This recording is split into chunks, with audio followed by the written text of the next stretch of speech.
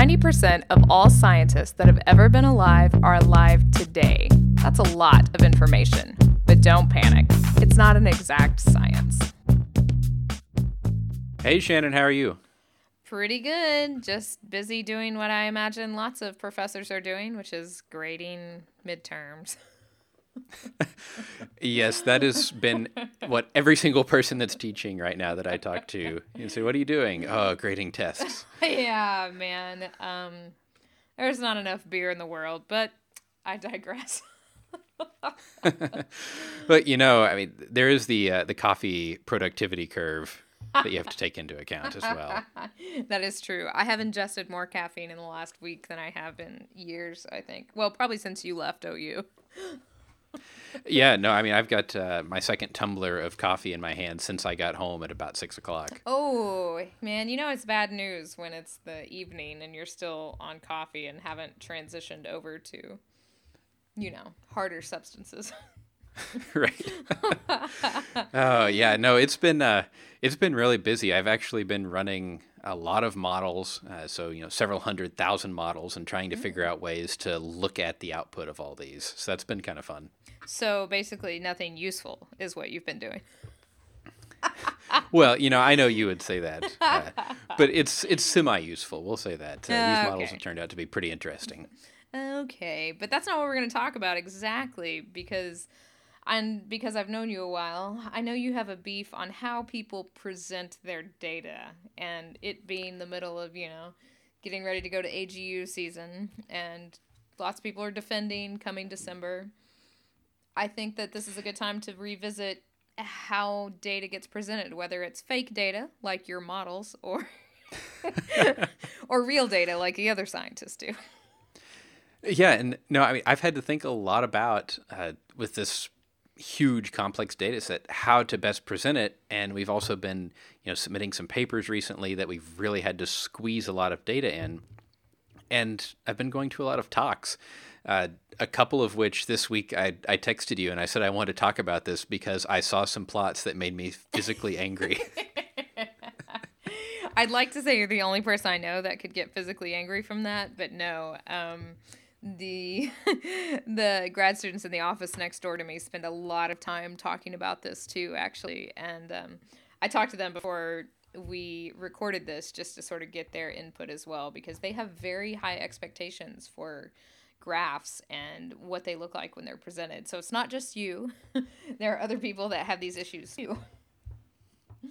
Yeah, I mean, a picture's worth 1,000 words, but some people, the 1,000 words are mostly explicatives for their pictures. I love it when you get worked up over software issues. So, Oh, don't even get me started on Windows, but that's another time. So it's okay. We get to talk about my other favorite Microsoft product a little bit later. So I thought it would be a good idea to talk about what makes good graphs, because like you said, AGU's coming up, people are defending, and it's easy to hear these things and say, oh yeah, of course, and then find yourself not practicing them. I do it a lot. Yes. And have to remind myself of these things pretty much every 8 months or so. Exactly. I've started a special list that I can go back to every time I sit down to make a figure and say, okay, what were these things that made me bad? I mean, it's a great thing to do, and I did it at GSA for sure. I walked around with one of my friends who's he's very good at graphic design, which is something I'm not super good at, and I'm not sure if you feel totally confident, in saying which colors go with what and what looks visually appealing. And we walked the poster session for a good hour just talking about that looks really good regardless of that data. This looks really bad even though it's a really good data set. The data aren't presented in the best light, so therefore you just walk past it because it's not visually pleasing. Yeah, and I mean, posters and all that, I'm definitely not really confident in my color design skills. I'm barely confident enough to, pick out the right shirt to go with khakis, and that's pretty easy. Yeah, nerd problems. Exactly. So the first one, and I would say the one that you can tell almost any presenter, speaker, graph maker is to use bigger font. Yep, exactly. And I think it gets worse the sort of earlier on you are in your career, because you don't want to call attention to your stuff because you might get a question asked. So I've Right. noticed that my fonts have just gradually gotten bigger as I get more confident. So that's something. Well, and I heard someone say, it may even be in Michael Alley's book, The Craft of Scientific Presentation, about in round numbers, your smallest font size should be, I think it was the mean age in the room or something like that. That's excellent. Which isn't a bad It's guideline. actually not. That's pretty excellent. So I generally try to stick, I mean, I don't care what graphing program you use, whether it's MATLAB, Python, Excel, Igor, Kaleidograph, the defaults in all of them are awful, and they're not big enough. It should look wrong when you do it. Exactly. And I just had this making our GSA poster. I made the font for the title was 100 point. And I thought, this looks ridiculous. And it didn't look ridiculous. Right. I mean, it seemed dumb and ill-advised, but no, it was totally worth it because you could see it from down the lane, which is what you want in a poster session in particular.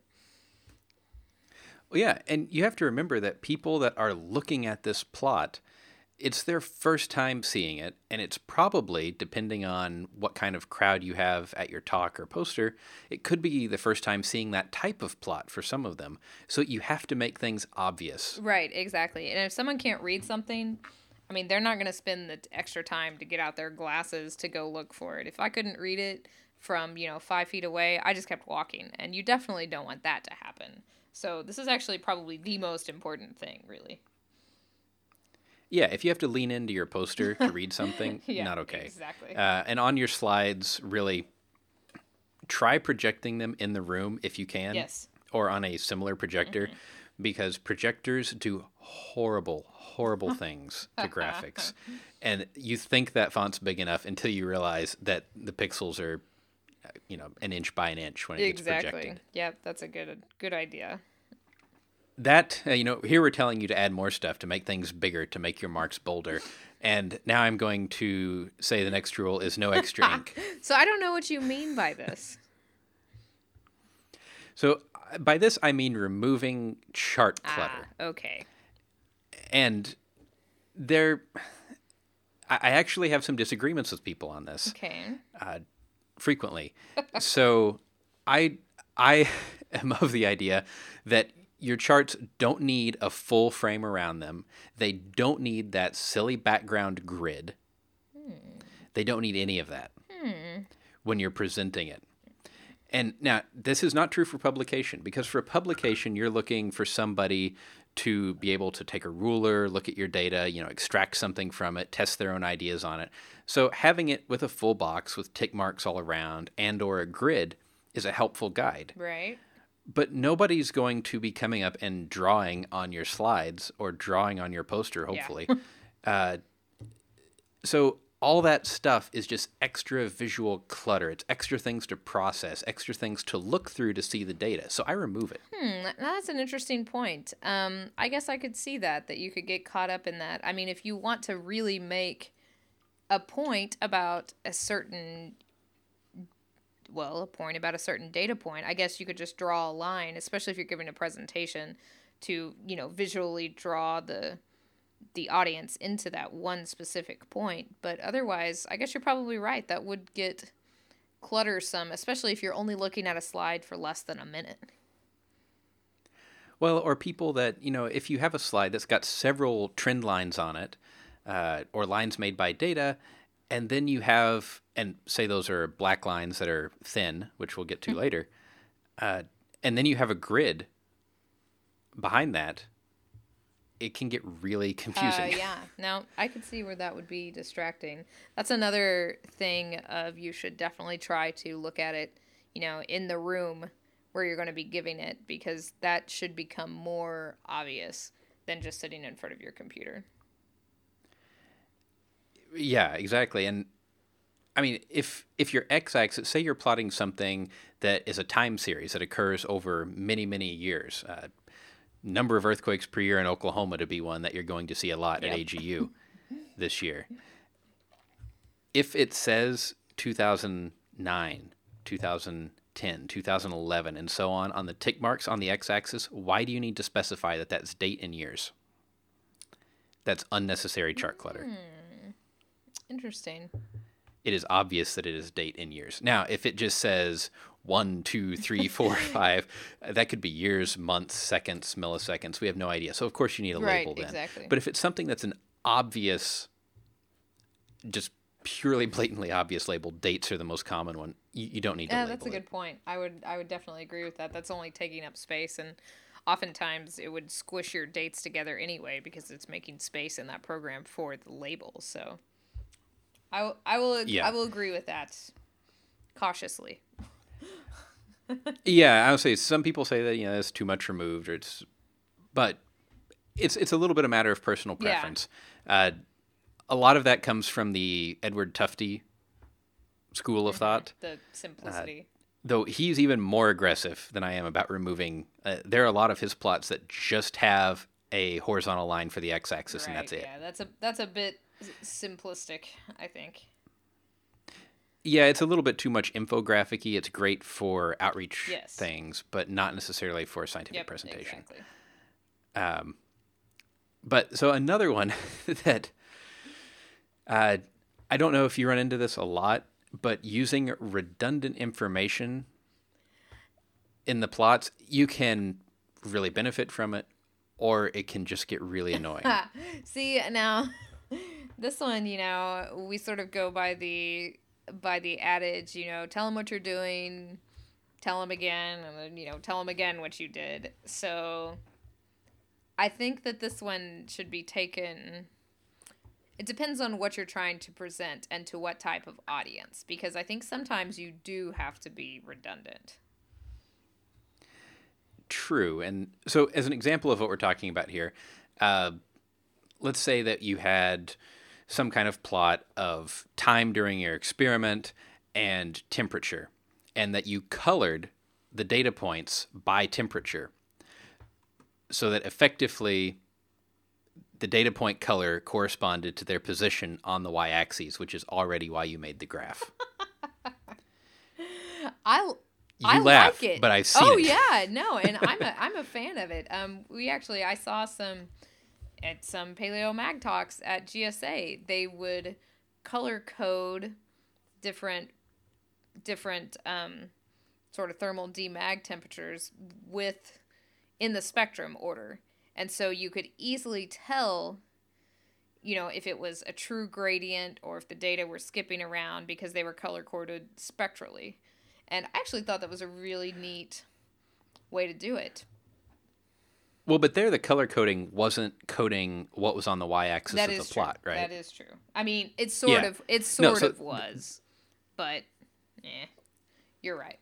But not directly, yeah. So I mean, that's where I think it's useful. So say we go back to this example of you're plotting temperature across time during an experiment. If you then color code that by, I don't know, electrical conductivity or some other really interesting measure during your experiment, you can see how that evolves with temperature in that one simple line plot. And that's beautiful. I love that. But if you're doing temperature, it's already on there, so what a waste. I understand. Yeah. And that then you have people wondering, why is the color of this line changing? Instead of saying, oh, okay, I see what the interesting temperature, result of some endothermic reaction was or something like that. Okay. Yep. No, I understand that. That is. Now, for earthquakes, let's say if you're using size of the dot to represent the size of the earthquake, the magnitude of the earthquake, you could use color as well to emphasize the point. I think the size does it pretty well, so you could use color for something like age or depth, something like that, and avoid that redundant information. And then you can pack a ton of information on a graph. That's exactly what I was just thinking. So it's basically a third dimension to your graph if you were to use it correctly. So not something on the X or Y axis, but some third dimension. Exactly. That does pack a ton of information without cluttering up with extra words. And you can actually squeeze 3 to 4 dimensions out of your data points. That's a neat idea. Yeah. I like that. So you can use, the point shape. Is it a Right. triangle? Is it a circle? Is it a square? Is it a Right. star? The point color, the point size, and then I have even seen people use things like the point outline color, but that gets really Yeah, I think absurd. that's a little much. Once you've used those three, And hard to once you've follow. used those three things plus the X and Y axis, that's a bit much. But no, that's a good tip. So that's the caveat you have written here, unless you know what you're doing. Yes, it's very easy to make indecipherable plots. I've done it more times than I want to admit. Yeah. But that's why we're So, doing this, so people can learn from our mistakes too. Yeah, and I mean, so what other things have you noticed in plots that you like or don't like? Man, I really love that coloring thing. I'm glad that we brought that up because I hadn't really thought about that before. But when you talk about color, you have written down here, which is absolutely true, don't use the default color scheme. Actually do some research on what is visually pleasing. But while you're doing that, you should make sure that if your colors are very important to your data, that you make your color schemes colorblind friendly. Because there are a lot of people that are colorblind, and they're going to miss the point of your stuff entirely if you don't sort of take this into account. And it wasn't until I took a class with somebody that was colorblind who kept pointing this out to us that I sort of got sensitive to the issue. But there are a lot more people that are colorblind than you know of, so it's actually something you should keep in mind. Yeah, and so about 8% of all males have some form of color blindness. Yep. And there's a website called We Are Colorblind that we'll link in the show notes that shows you examples. Yes. It lets you simulate color blindness on different things, and it's fascinating.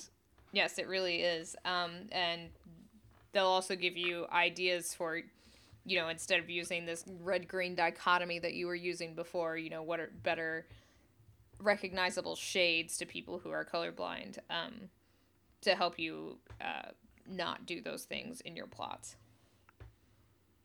Oh, yeah, and what are the default line colors when you make a plot in MATLAB or Python or anything? Blue, red, green. Exactly. Yep.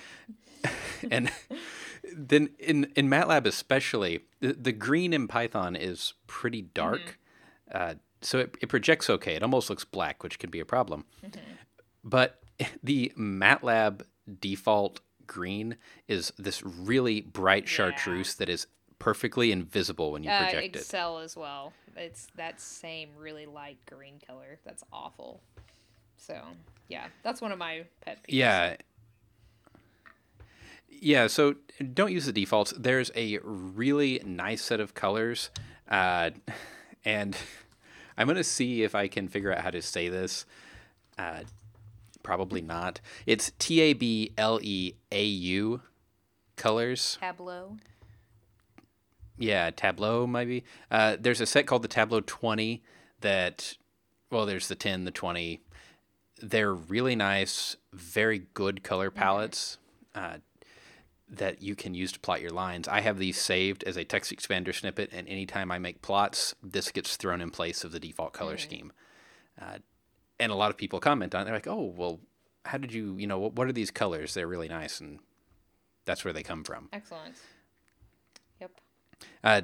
The other one, if you are using, how sometimes you can make these kind of heat map type things, right? Where you have a grid of data like X, Y, and temperature, and you make kind of like a shaded contour map.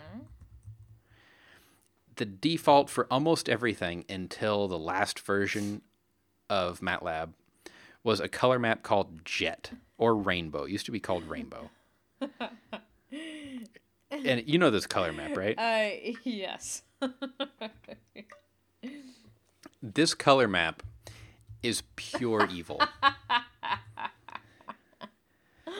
I love that it upsets is- you so much. But yes, you're absolutely right. It's very non-linear.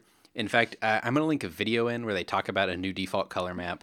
that is linear, that is being used in a lot of graphing packages now. You should watch it. It's I think a 20-minute video. Mm-hmm.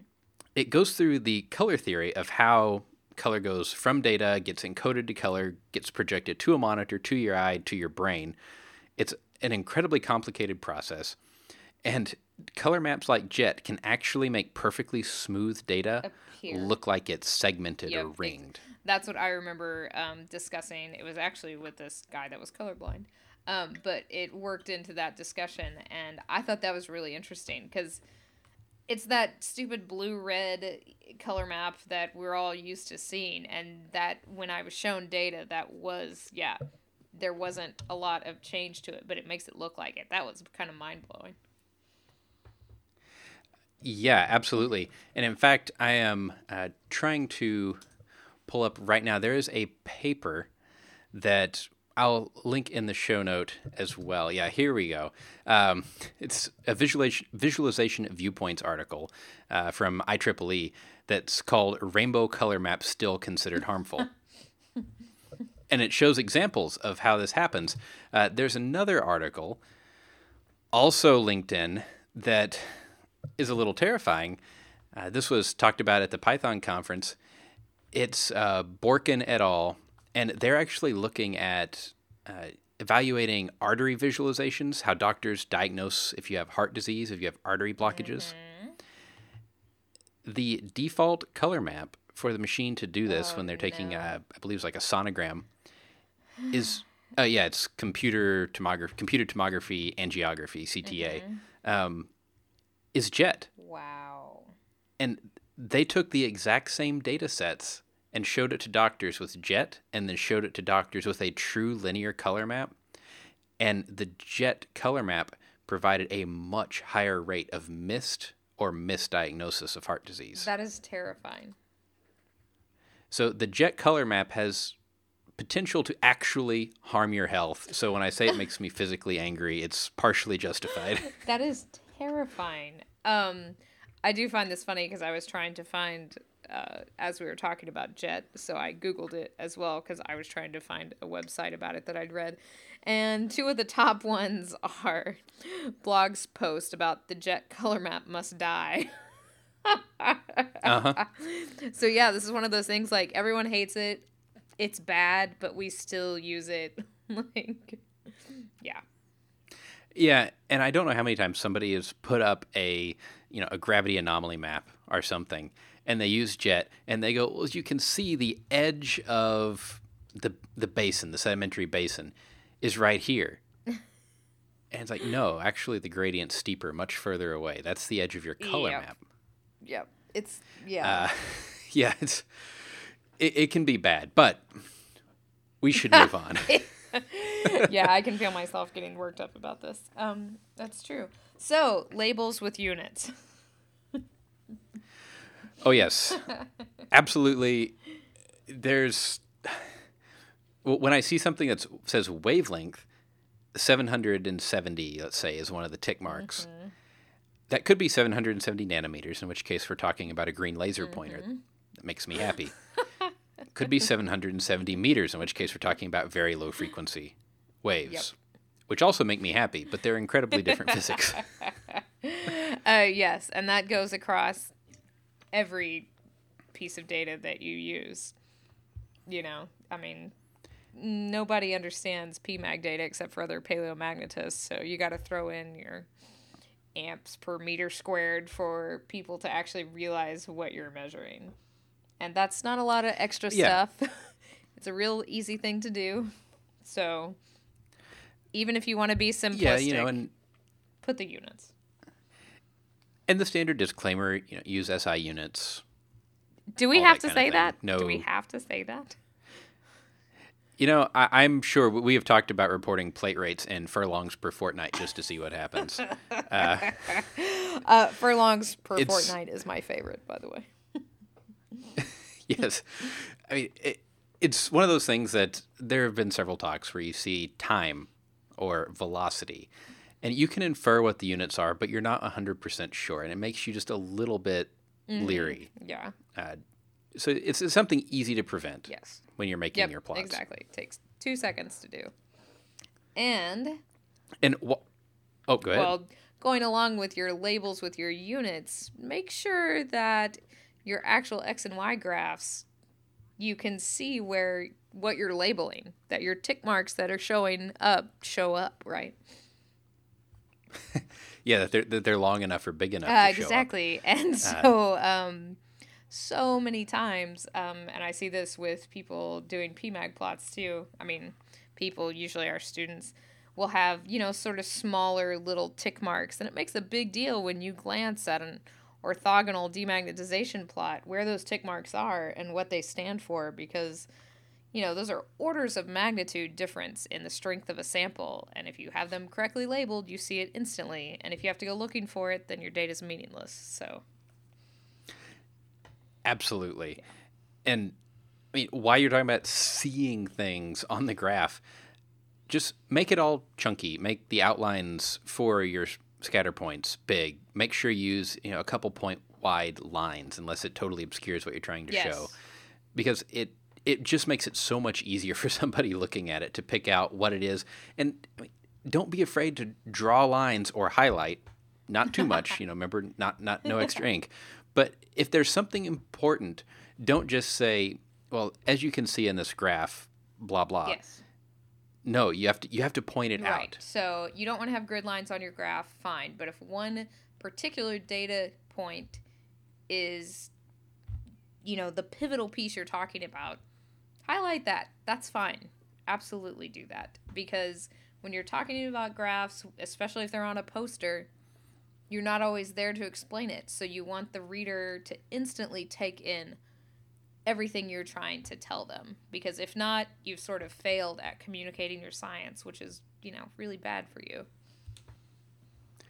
Yeah, I mean, or if it's in a talk, having where you click the slide and a annotation pops up on the graph is 100 times more effective than trying to circle it with the laser pointer from an oblique angle across the room. Oh, I hope we're over that too, but you're probably right. People need to be reminded of that.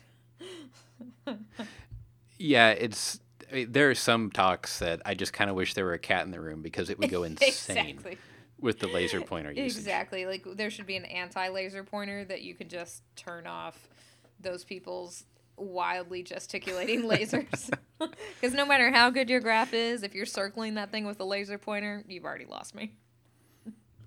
And I don't want to get too far off track here, but my favorite laser pointer story is I was at a conference in Aurora, Colorado.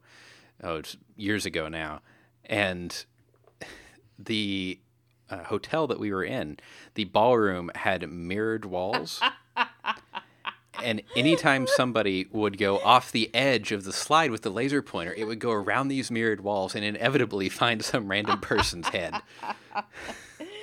Oh, man, that's great. Yeah, so it was a little annoying by the end of the week. That's awesome.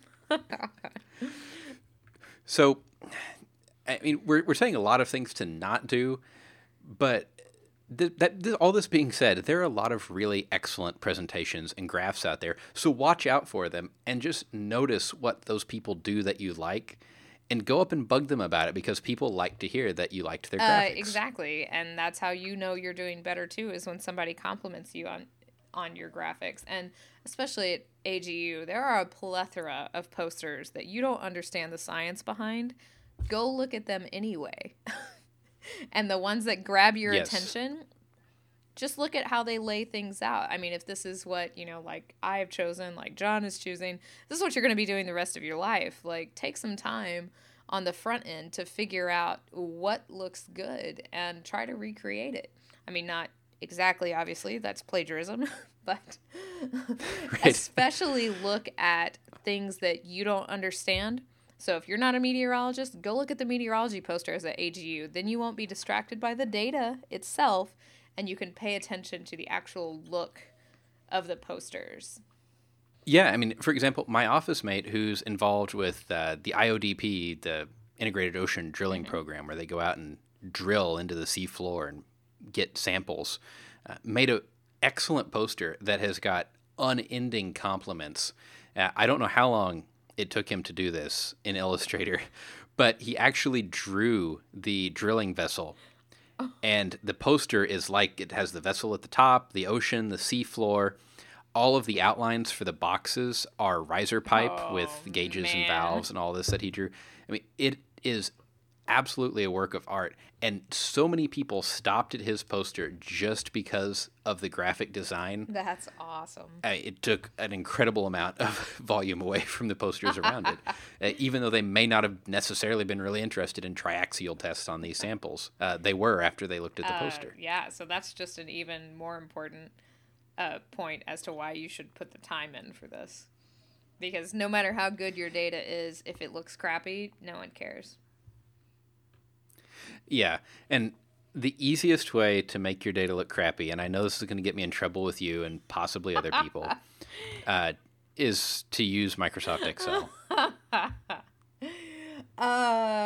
Yeah. I mean, there's a lot of people out there that grew up with Excel, and so it's their graph of choice. I will tell you, though, that we just export our graphs as JPEGs and trace them in Illustrator to make them look good. Oh. I know that killed you a little bit, but... Yeah, I mean, there's so many great graphing programs out there. You don't have to know... I mean, I use Python. I evangelize it. But you have to know a little bit of programming. You don't have to do that at all.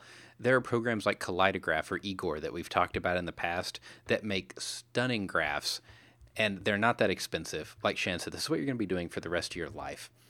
And life should be more than turning off drop shadow defaults in Excel. Yeah, that's true. I don't want to think about how much cumulative time has taken me to do that. Yeah, it's terrifying when you add it up. All the things that you have to do, it's 10 clicks to get anywhere. Change the data point defaults and Yeah, so no longer those silly shaded diamonds. Yeah, get that awful pastel color scheme off of there. Yeah. Yep, you're right. You're right. Yeah.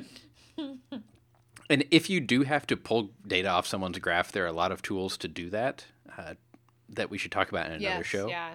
But know that they're out there. Yeah, I think this one will live on into the future for sure. But I mean, it's not just, I want you to be able to mention these too, John. You've looked at them more than I have. So besides just going and looking at things you like, there's other resources out there too. Yeah. So I mentioned Edward Tufte before. I've gone to some of his seminars, and he's got a series of books that are really good. They're a little bit too infographic oriented, I think. Okay. So you have to take what you read in them and scale it back a tiny bit for scientific graphics, I think, just an opinion. But they're really good books, and they have tons of examples of really good visualization.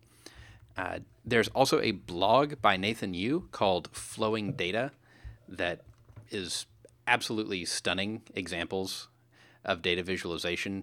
There is some subscription part to it, but I don't do that. I just look at what's out there, yeah. What he posts publicly. Right. He also has written some books that I've read, thoroughly enjoyed. So his books are, there's 3 of them: Visualize This, Data Points, and there's another book that's in a similar series, not by him, called Data Fluency, that I've heard good things about, but have not read. So those are some good ones for how to graph data. There's a plethora of books on presentations. The Craft of Scientific Presentation by Michael Alley. All of the Presentation Zen books are really good. I don't know if you have any favorites. I've seen some of those as well, and yes, I agree. Those are really good. And there are a lot of resources at your respective universities, too, for not just students, but for faculty as well in helping you with these kind of things. So I highly suggest that you go search that out, because there's somebody that knows what looks good better than you do, probably. And I will, a word of warning too, if you go to try to download some of these things like Kaleidograph, please give it a try, even though on their webpage they have things written in Comic Sans. Yeah. Yeah, and you have to give yourself a little bit of time to get used to the software. You can't use it for 20 minutes and go, this is awful. Yeah. I know we're all inclined to do that, but you have to learn how to use the tool. Yep. And also, if you do use the tool, please pay them the money. Yes. It's a real tragedy that software piracy is as rampant as it is in academia. Yes. Where, you have a disk that gets passed around the entire lab group that has the license to some piece of software. And software developers have to eat. It's a hard game. And if you like the application to keep working with new operating systems or to keep getting new features, they need that money to be able to keep working on it, or it's going to go away. Mm-hmm. Exactly. I mean, a lot of universities help you with the cost of these things too. So before you do that, Yeah, exactly. pirating, look for those resources that can help you. And you can write this money into tiny little grants that you can get from lots of different places to pay for these sort of tools. I mean, or there's a ton of open source tools that are in various states of development. Some of them better than the paid ones. Yes, and I think that's something that we'll probably wait till next time to talk about. But just to mention it, we talk about Illustrator a lot because I know we both like that. And that's quite expensive software. And if you're not with a university that's paying for that for you. But Inkscape, I just want to mention really quickly, and we could talk about it at a later date, is freeware. So I know you like that. And open source. So there are really good things out there as alternatives, just like John just said, that are possibly even better than the paid version. But we can leave that for another design show next time. Yeah, absolutely. I do want to point out, because it is a little time sensitive, that if you do use Illustrator or Creative Cloud and you are interested in going to that subscription service, it is on sale until Black Friday, I believe. I was told this by one of our listeners. Oh, okay. Yeah, definitely do that then. Yeah, so that's something that you should check out. Illustrator is one thing that I have not made the jump to open source on, purely because I know Illustrator, all the key commands and shortcuts for it by heart. Right. Well, and I just haven't wanted to relearn those yet. I want you to be proud of me, because I know how open source pro you are, that I've downloaded Inkscape and have been dabbling with it. And so just so I can give a good review of it, number one, but also because I fundamentally, agree with that sort of open sourceness. So we'll see how it works in comparison with Illustrator, which I also use nearly exclusively. So. Yeah, and I will say that, paying my Creative Cloud, my educational Creative Cloud membership is over $350 a year. That's getting old. Yep, exactly. Yeah, but I do agree. We were going to talk about that and posters. That's probably for another time, maybe next week, maybe not. It could be kind of fun to see what some of our listeners think about this. So if you have anything that you really like or hate in graphics, or tools that you want to use to make posters, or questions about making posters or presentations or anything like that, send them to us. And I think it'd be a lot of fun to talk about that on one of our shows. Right, exactly. Because this is what a lot of us are choosing to do. Even if you're a student, you're definitely going to have to do this at one time or another. And I guarantee you, John and I have made all of these mistakes that we're complaining so much about. So... Oh, yeah. I look at some of my lab reports from my sophomore year and just, it hurts. Exactly. So let's help each other out to make all of our science better. So please let us know about that. Or just send us some plots. I mean, we had our computer users group meeting that was about a week ago now. We sent out a data set and had everybody plot the same data set in their tool of choice. And then we shared our plots and talked about how we made them. And that was a lot of fun. We had 10 people that were ultra critical of plots sitting in a room talking about the exact same data plotted 10 different ways. I think this is always a useful exercise. One of the first things we do in my intro geology class, because students don't look at a lot of, say, stratigraphic columns, which is a very large plot type thing that geologists use all the time. Well, sedimentary geologists use all the time, right? And Right. We spend nearly an entire class period just going out on the internet, finding bad ones and finding good ones and talking about their merits. And I thought that was a big waste of time, but in the reviews of the class, a lot of people cited that as one of the most useful things because you just don't take the time to say what looks crappy, what looks good, because you just think you know. So taking the time to do it was actually really useful for the students, and I will continue to do that. So it's kind of neat to do. Yeah, and I mean, I know that a lot of the folks that are listening say, "Oh, gee, I thought this was a geology show," and I promise this is very related. And there's a lot of tools that you would use in the field, things like nomographs that actually let you do calculations without a computer or calculator, right? Exactly, but you better make sure that your nomograph has really clear lines so you can see exactly the data that you need to see. So this is really it's a boring thing. Well, it's not boring to John, but it's boring to the rest of us. But it's something that's really, really important to your success, marketing your data for everyone's consumption. And, the better you are, just like you said about your office mate, you make something really creative and exceptional quality in terms of graphics, you get a lot of people who wouldn't be interested in your stuff. Yeah. So we obviously both feel strongly about this. I will put my soapbox back under the desk. Mine, I never get off mine. Come on now. I mean, yeah, we do carry them around, but I think that we have an interesting and very totally different direction fun paper this week. I am super excited about this one. I mean, mostly because we're both meteorology nerds, but this is something that everyone gets excited about in terms of weather.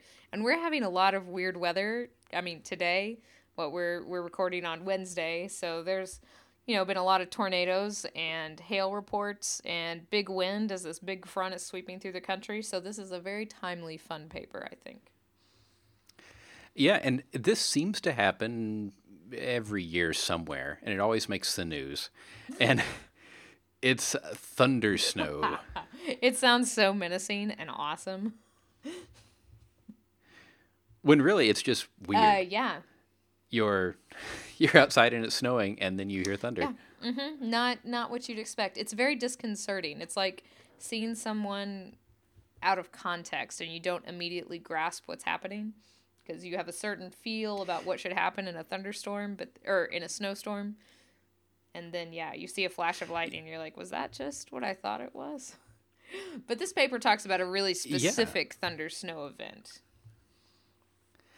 So this is the Groundhog Day, every meteorologist's favorite holiday, February 2011 storm. Right, exactly, which I remember because we got a ton of snow that year, and we got a ton of snow on that day as well. Yes, we did. And we also got thunder snow. It actually inspired a Twitter handle of someone I know, this exact event. So awesome. Yeah, it's a really interesting phenomenon because normally you think of snow being this boring stratiform cloud deck precipitation, and it has nothing to do with convective cells. Right, exactly. Usually that's what gets meteorologists super excited is convection. And, I mean, this is pretty rare to get convection in a snow event. Yeah, and if you are doing field work in the winter, you normally don't think about lightning as a hazard. Yes, exactly. But it can be. Exactly. I was actually super surprised by how rare this is. So this paper, which is titled Synoptic Scale Outbreak of Self-Initiated Upward Lightning from Tall Structures During the Central U.S. Blizzard of 1st and 2nd February 2011, by Warner et al., they look at lightning strikes from the National Lightning Detection Network, right? And they have some stats about how rare thunder snow is. And I was shocked. Looking at the NLDN revealed only 7,700 flashes out of a total of over 1 million occurred with surface temperatures of 0 degrees Celsius or below. during 6 winter seasons that they looked at. That's an incredibly low amount of lightning during snow events. Yeah, it's not that common at all. One of the authors on this paper, Walt Lyons, was actually at that conference that I was talking about earlier with the mirrored laser pointer story, talking about all of his research into unusual lightning events. And no, this is just a totally fascinating idea. And this paper looked at, well, thunder snow is not common, but there's an interesting correlation with the location of these events and cities. Right. Or tall structures. And so by events, we're talking about lightning strikes during snowstorms. And this was really strange. This paper actually has a lot of really cool data to be taken from it. I mean, it's kind of long, but it was incredibly readable, and it has a lot of information about snow events, about lightning events, and then, like John just said, it's this weird intersection because they were saying in this paper that most of the lightning that occurred during the storm, and they knew the storm was coming, so they were ready to record this data and everything, but greater than 93% of all the lightning was associated with these self-initiated upward lightning events, which comes from structures. Like human structures. Yeah. Well, and so they were actually trying to look for sprites due to this massive charge movement that normally occurs during these type of events, but they didn't get that in this event. So they went back and combed through more data and found this. And they talk about all the data reduction that you have to do and filtering out bad data, repeated data.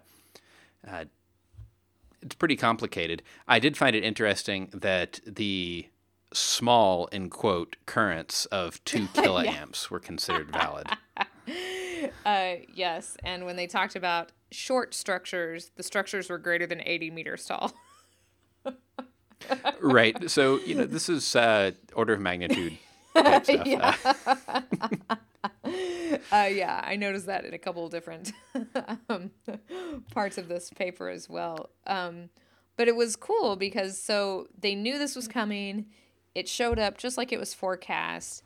And just like John said, a lot of times you get these sprites, which are those cool little shoots of lightning that come from the top of the clouds. They look really neat. They're really strange things. They usually occur with these positive lightning strikes that often happen with these winter storms. So they got very excited about that. And that's why they were going to study this storm. And then were super shocked when like 96% of the lightning strikes were not these positive ones that they wanted, but they were negative ones. And they were associated with human-made structures. And how do we know that? Well, the snowstorm also went over the Great Lakes, and they didn't see the kind of lightning when it was out over the lakes as they did when it was in the cities, like Chicago. Yeah, and they even saw it on things like power line towers for high tension lines and windmills and wind farms in Oklahoma. Yes. Those were the short structures. Yeah. The National Lightning Detection Network locates lightning strikes in real time with a pretty surprising precision. So you can actually see in the figures in this paper the lightning events clustering around windmills in a field of them. It's fascinating. Yeah, and then obviously they looked at it as it went over Chicago, and they don't have windmills in the city, but there are a lot of really tall buildings, right? So there's the Trump Tower, which is pointed out. Yeah, exactly, which was responsible for like 5 different lightning strikes or something. And then also, actually, this is figure 5 in the paper. It's really cool. There's a bunch of events clustered around the Trump Tower and then around the Willis Tower, which is another 100 meters taller than Trump Tower. And you can see very definitively the lightning is occurring right there and nowhere else. Mm-hmm. So that's kind of neat. Well, and another cool thing about this event was there's enough wind that so normally you would get this corona effect that actually forms kind of a skin of charge on the building and shields it from being the source or sink of these currents. But the wind was blowing fast enough that actually was pretty much just blown away and neutralized. Yeah. So the buildings could build up charge of the right polarity. And these were upward going strikes. So it really wasn't the cloud striking the building. It was the building striking the cloud. I thought that was the coolest thing. Apparently, there's already been studies about this, especially in Japan, where these thunder snow events happen more frequently.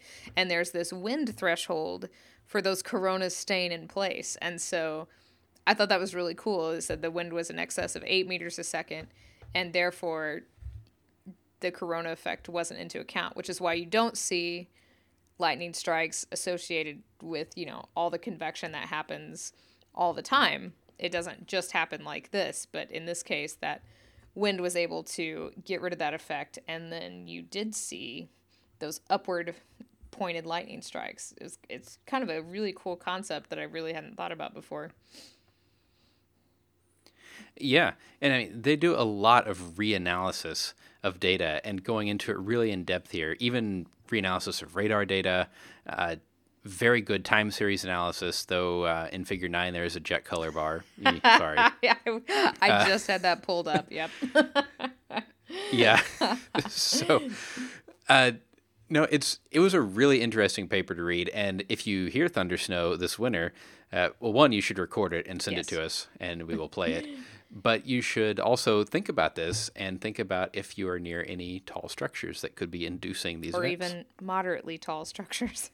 Yeah, the short windmills. Exactly. In quotes. And you know what? With El Nino in place, I know I keep harping on this, but this could be an event that happens in, Oklahoma and Texas. We're supposed to be colder. We're supposed to be wetter than normal. So this might occur even more during this winter than it has in the past. So we'll see.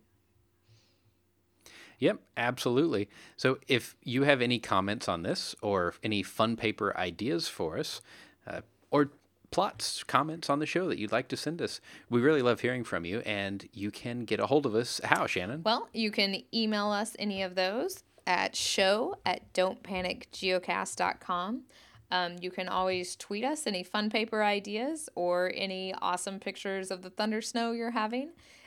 We are at Don't Panic Geo. John is at Geo_Lehman, and I am at Shannon Doolin. And until next week, remember, don't panic. It's not an exact science. Any opinions, findings, conclusions, or recommendations expressed are solely ours and do not necessarily reflect the views of our employers or fund